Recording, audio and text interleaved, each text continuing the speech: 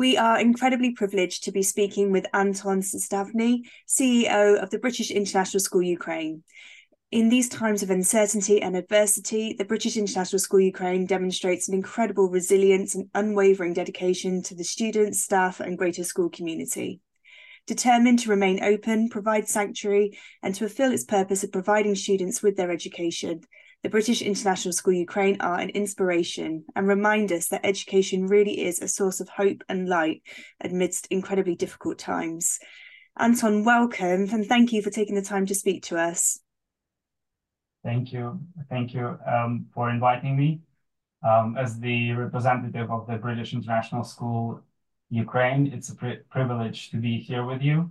And in these challenging times, our schools resolve to stay open and provide sanctuary. As you mentioned, we are also thinking of what we're doing in these terms for learning has never been stronger. We are deeply committed to our students, staff, and the wider school community, recognizing the crucial role of education as a beacon of hope and light. Our journey through adversity underscores the importance of maintaining our educational mission, even under the most difficult circumstances. It's inspiring to see how our school community has pulled together, reminding us all of the transformative power of education. Oh, thank you. And I'd love to jump into some examples of what you're doing. So I first wanted to ask you, what was the first response then of the British International School Ukraine that fateful day in February 2022? Yeah, so to be honest, I think it's important to remind ourselves and everyone that we, all of us, majority of our colleagues, of course, there were people who were on high alert, but we never believed that this could actually happen, even though the situation was widely circulated across the news. A lot of leaders of different countries have mentioned about the probability, but because of the rich history and just the connection between the two countries, we never thought that it actually could happen. We thought it's all political negotiations and someone trying to have a leverage against the other side. But anticipating that it's actually possible that there is such probability of a horrible event happening, we planned to have an email. We actually wrote an email, which we named a letter, which we thought that we'd never have to send. And it was actually very timely to have this ready when everything has started, and to warn, first of all, our parents and our school community about the situation and the actions that we're about to take. The event started very early in the morning, and I think it was time when a lot of people are preparing for work, preparing for school. And so it was very, very unexpected, but at least we had a very first steps planned, and this really helped. Yeah. So how were the decisions to remain open, kind of first online and then gradually back in the classroom? How were those decisions made?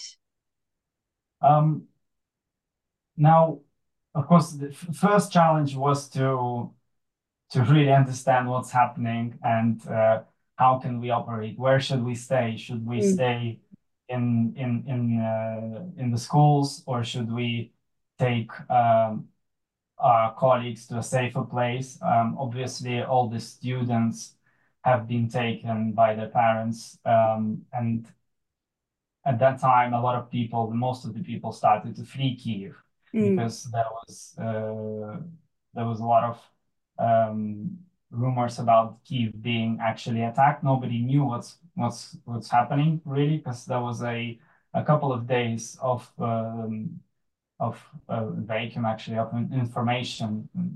Everybody knew about the attack, but nobody knew what's going to happen next.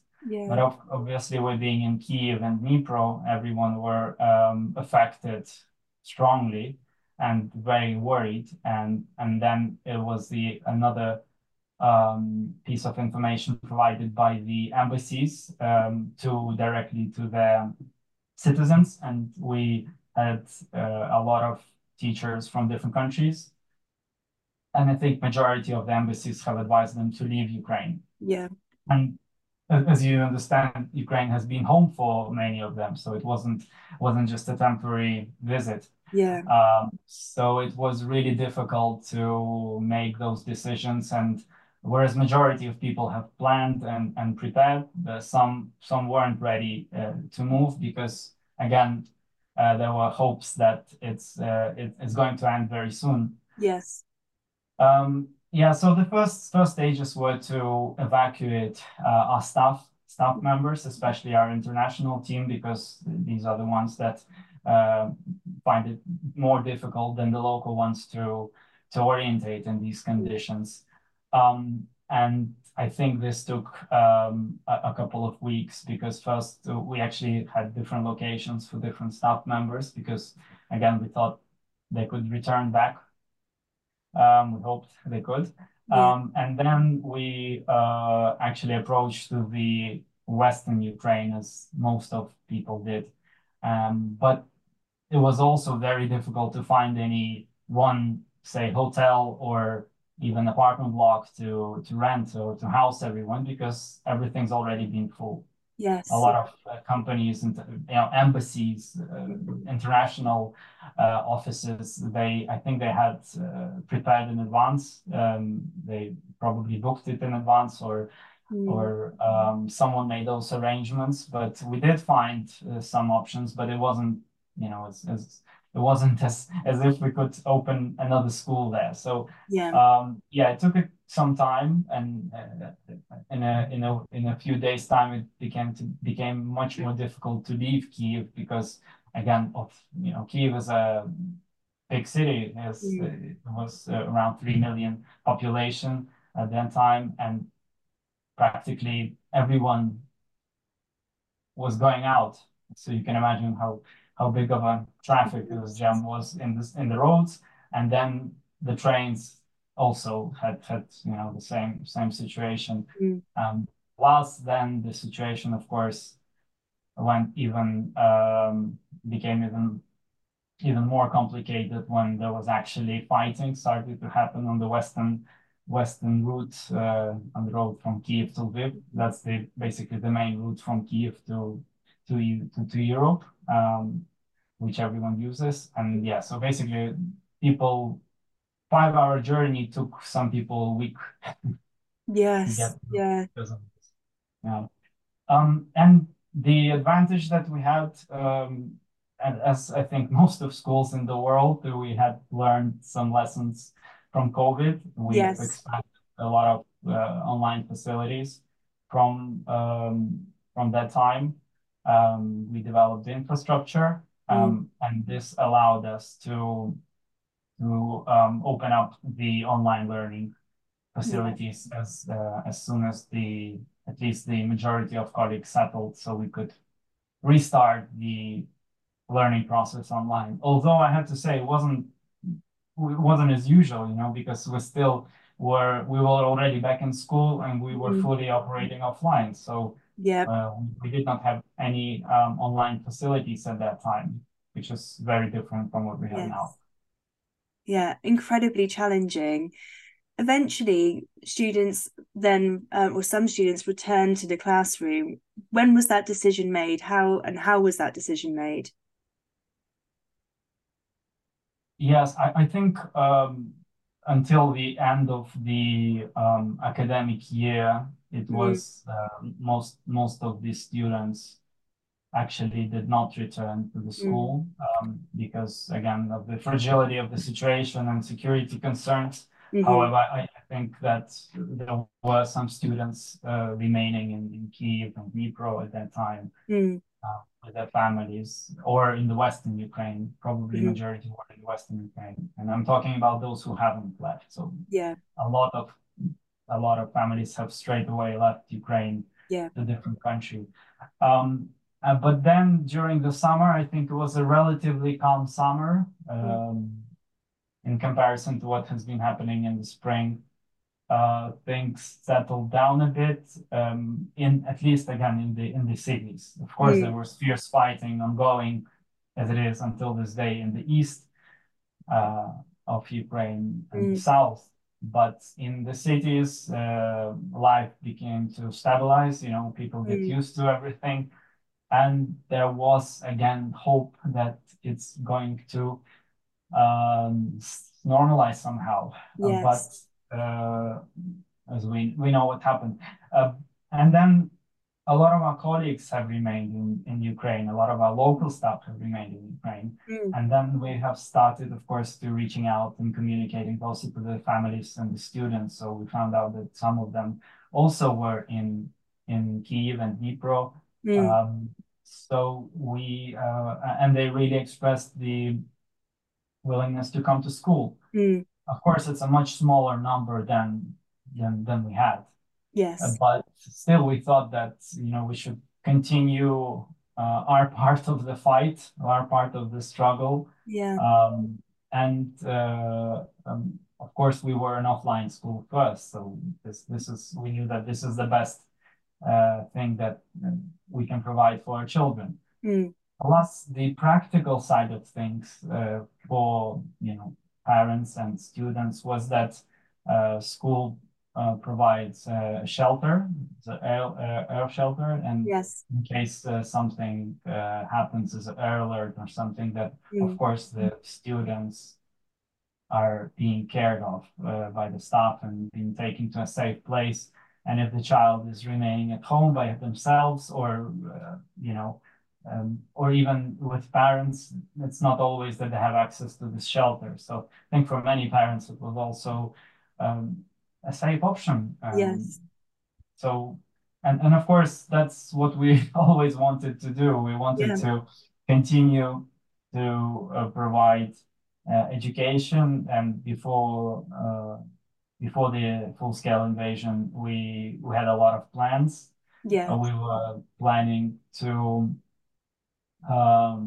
have a BSO inspection a little bit later in the coming academic year. And well, of course, that all changed, but you still live, with your plans. You still want to achieve those things, and of course, you still want to hold the high standard of what you're delivering. So that was always aspiration that has never changed, although of course our capabilities were very limited.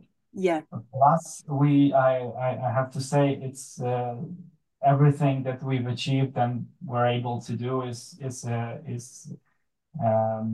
because of our staff, and it's their achievement in the first place. Because the most horrible and difficult circumstances, they still continue to come to the school, come to work, and yes, continued in these difficult circumstances. Again, also our principal has remained in Kyiv in the school, which also enforced all of our spirits, and a few more colleagues as well from the international team.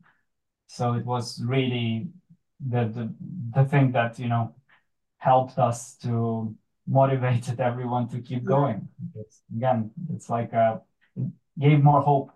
Yes, yeah, an incredible effort, incredible things that you're doing to provide that education for your young people. You've touched on a few things that you've done there, and providing a sanctuary for students as well. So how else then has the situation kind of affected the school's daily operations? Yes, well, I guess the big difference here, what I mean by the sanctuary, or a little bit of different kind of atmosphere that we try to create for our students and staff in the school, is this sense of normality. Because outside, be it at home or everywhere that you see, the war is in the air. It's everywhere. Everyone's talking about it. It's 24/7 in the news. Everyone's discussing it. It's the number one topic and subject. And we hope that within the school walls, everyone could focus on learning something different, continue with their studies, continue with their courses, continue with finding something new, being curious. And that was the main goal, and it still is the main goal. And of course, in our school, we are trying to create an atmosphere as a small British island within Ukraine, in Kyiv, in Dnipro.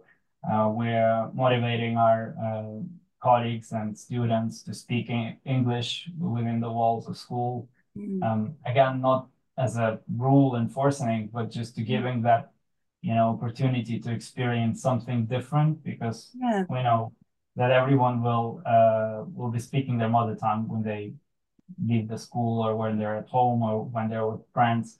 But at least in the school setting, they can challenge themselves and their peers to something new, learn something new, and Yes. have this a little bit of a different atmosphere. Yeah.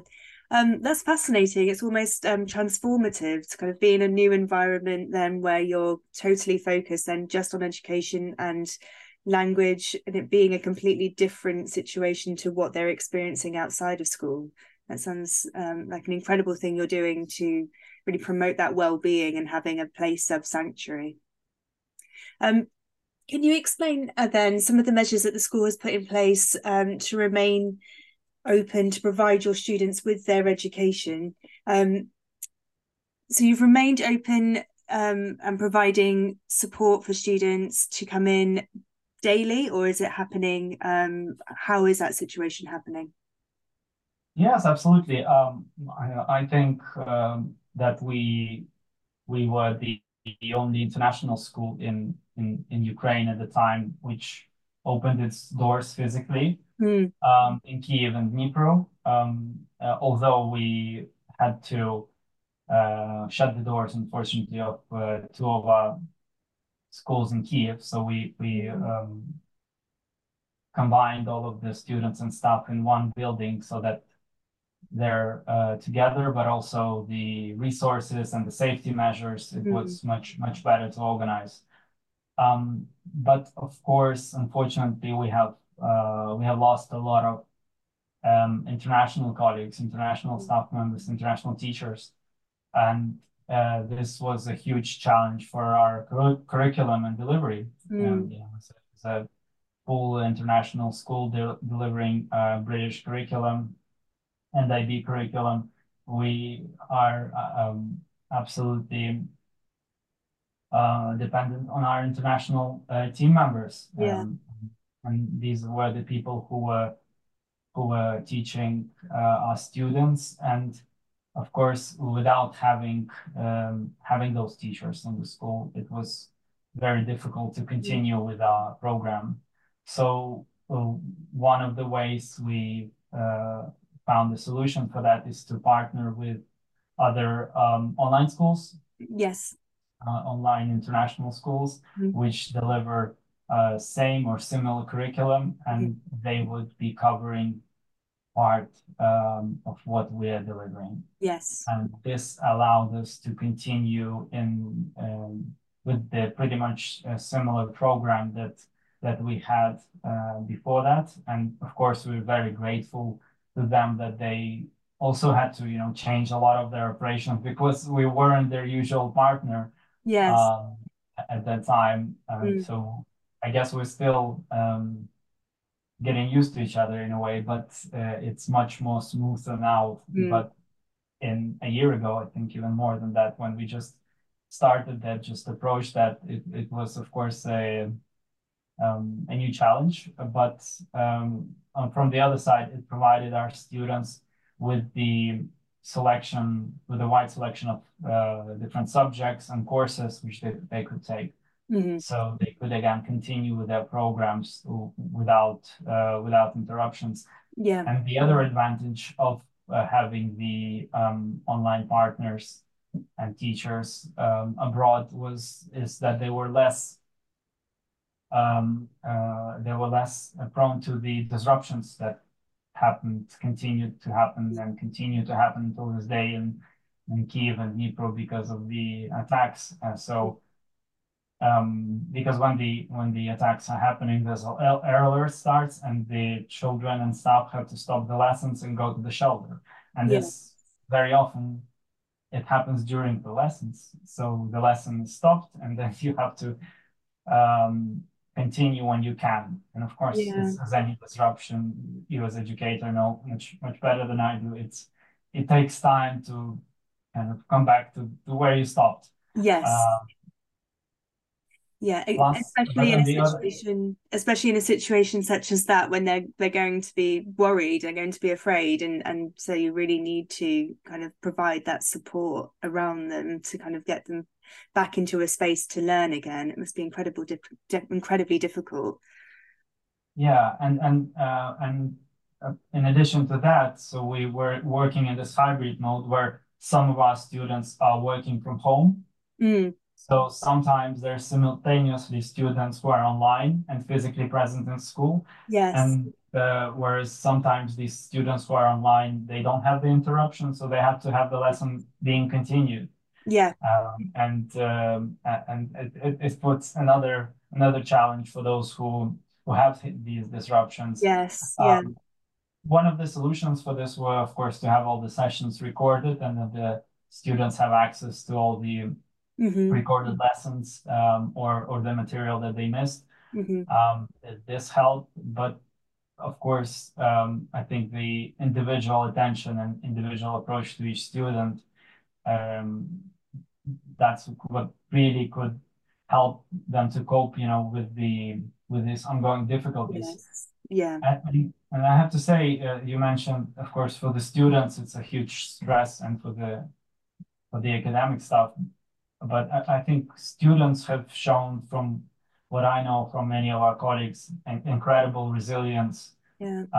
in these circumstances, in these Yeah. situations.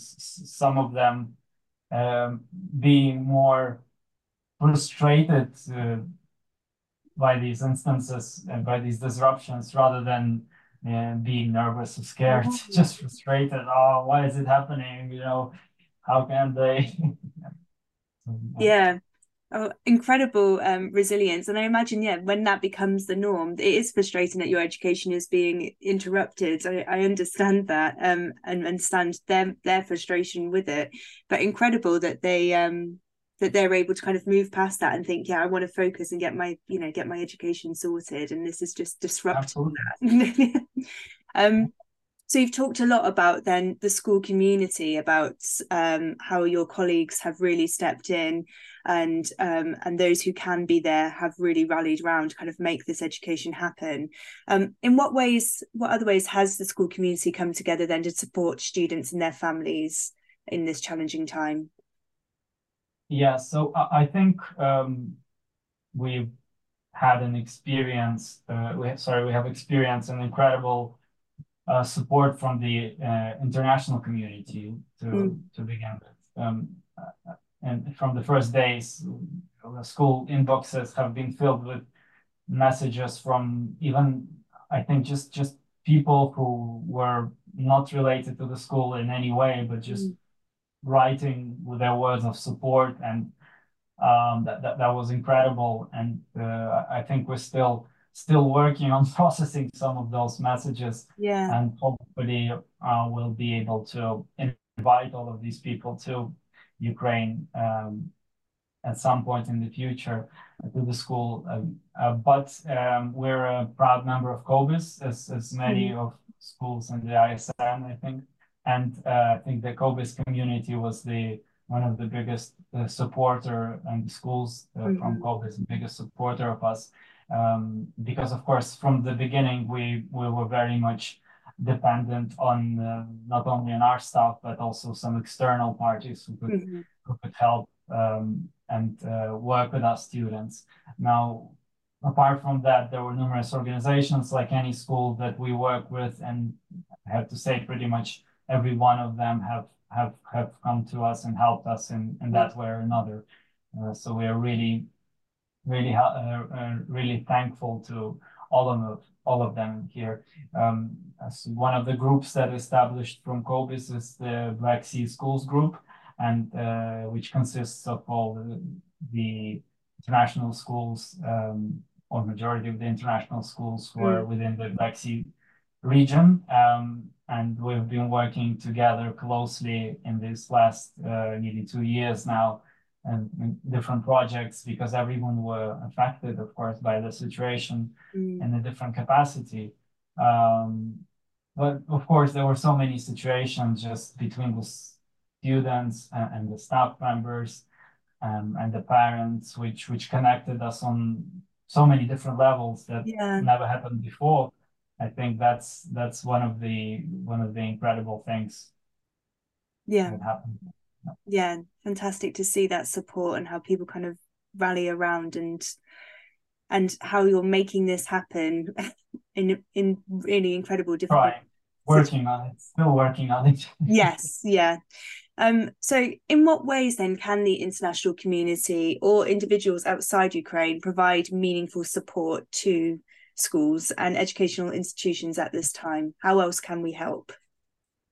Yeah, so I think our biggest challenge now is, because again, the situation has been ongoing for quite a long time, and people that who are in Ukraine and our colleagues and the students are so used to it. They are really want to see the international teachers, international staff back in schools. Yeah. And that is the perhaps biggest wish, and of course ours as well. We were fortunate with having a few of our teachers come back to school quite shortly after February, and staying with the students, and it created a completely different atmosphere when you compare it with the online experience. So the children are way more engaged, happier, and and it's really changes how every lesson is being conducted. But at the moment, we really need more international staff in the school, because it's the only way to continue developing the international community. I think one of the reasons that we made the strong decision to remain open is we understood that Ukraine really needs such institutions, such organizations, as international schools being functioning, because we play a crucial role in developing culture. Of course, we're representative of the British culture in the first place, and share the values, but also of the international cultures of many different nationalities that our students and staff members were holding. And at that time and now, it's really important that we keep this momentum going in this space. So what we really need is maybe some volunteers who are educators. Maybe they are currently in Ukraine in different roles, because of course we have a lot of supporters working now in Ukraine from all over the world, but who have teaching experience, or who are teachers, to come to our school, and basically we could organize different kind of sessions, even if it's not curriculum lessons that have to go, but even some educational material about teaching about professions, teaching different skills in English. That would be amazing.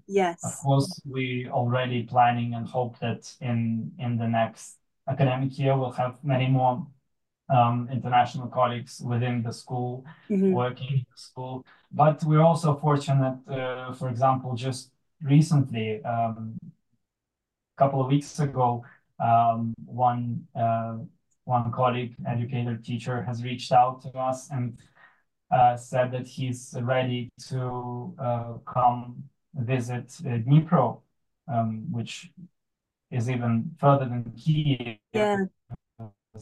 As many of people know the Ukrainian geography by now, it's actually about 200 kilometers from the war zone where the active fighting is going on. And he came to the school as a volunteer. We really hope that he'll stay and remain further on to the children were absolutely amazed straight away Oh, when they started from the first day. I think it was incredible. It was yeah. a little bit of that Christmas magic. Oh, Um, yes. and unfortunately, Dnipro, before he arrived, we did not have any international staff members because it's a little bit far. But Yeah. again, as you see, how children react and how the school changes straight away. It is essential for us to have those um, the staff members in the school. So that's our Christmas or New Year wish, or to the Santa Yes. perhaps. Of course, it's a very difficult one, um, but we have to believe in miracles, and I Absolutely. guess. Yeah, we'll put it out there as well with this that it's really important if anybody is interested um in taking up a position that you really could make such a difference. And that kind of Yes, leads me nicely into our last question then about your hopes and aspirations for the school and the students coming up in the future. absolutely. And this is our long-term vision, is what we want to achieve and what we want to deliver. Is we think that the British education is actually a very important element of future Ukraine. We think Mm, that British education can really provide this alternative to of course, state education, which is also being reformed now in Ukraine. mhm, And we hope that our schools, on the foundation of our schools, we could develop a new educational model for the future Ukraine. And this is one of our, inspirational projects that we trying to work on when we have time. We mhm. have just very recently launched the school advisory board, which has many of the brightest minds in education, but we're also open to anyone who would like to join this initiative. And whereas of course, we're not planning to compete with the state education, but I think if there would be a British school in every region of Ukraine, and Ukraine is a very big country Mm, by territory, excuse me, I think it could really enhance the development of the nature culturally, educationally, and in different various sorts of ways. mhm. Of course, we need to harness the technology and the artificial intelligence um, that emerged like a wave on us just Yes. recently. Yeah. And we hope that we'll be able to integrate this efficiently. But Mhm, I think our long-term vision, and that's something that we really eager to build with the international community, is to mm, develop this model for the future Ukraine, for the educators of Ukraine, again on the basis of our schools, where other educators would be able to access our school and see how it works really in mhm. practice. So Yeah. not just theory, not just a handbook, but we provide all the materials, but we also Mm, provide that practical experience of a British international school mm. in Ukraine, and hopefully this would be our contribution to the country's development in the future. Oh, fantastic. Oh, incredible vision. Anton, thank you so much for taking the time to speak with us today. It was really insightful and incredible to hear about what you're doing to keep that education alive for students. Um, is there anything else that you wanted to say that you haven't had a chance to say? No, I just would like to thank you, Claire, for having me in the first place, and the International Schools Network for hosting this amazing conversation.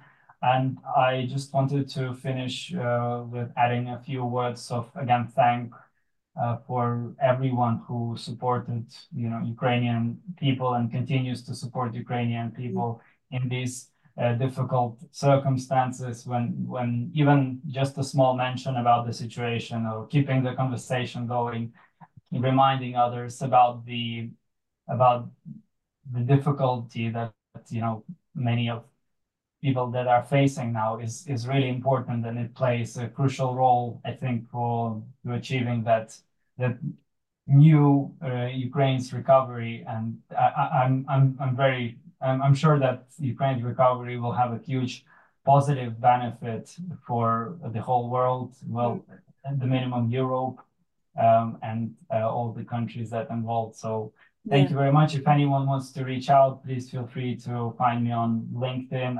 I think we'll share some notes in this interview. And thank you very much for listening. Thank you. Thank you, Anton.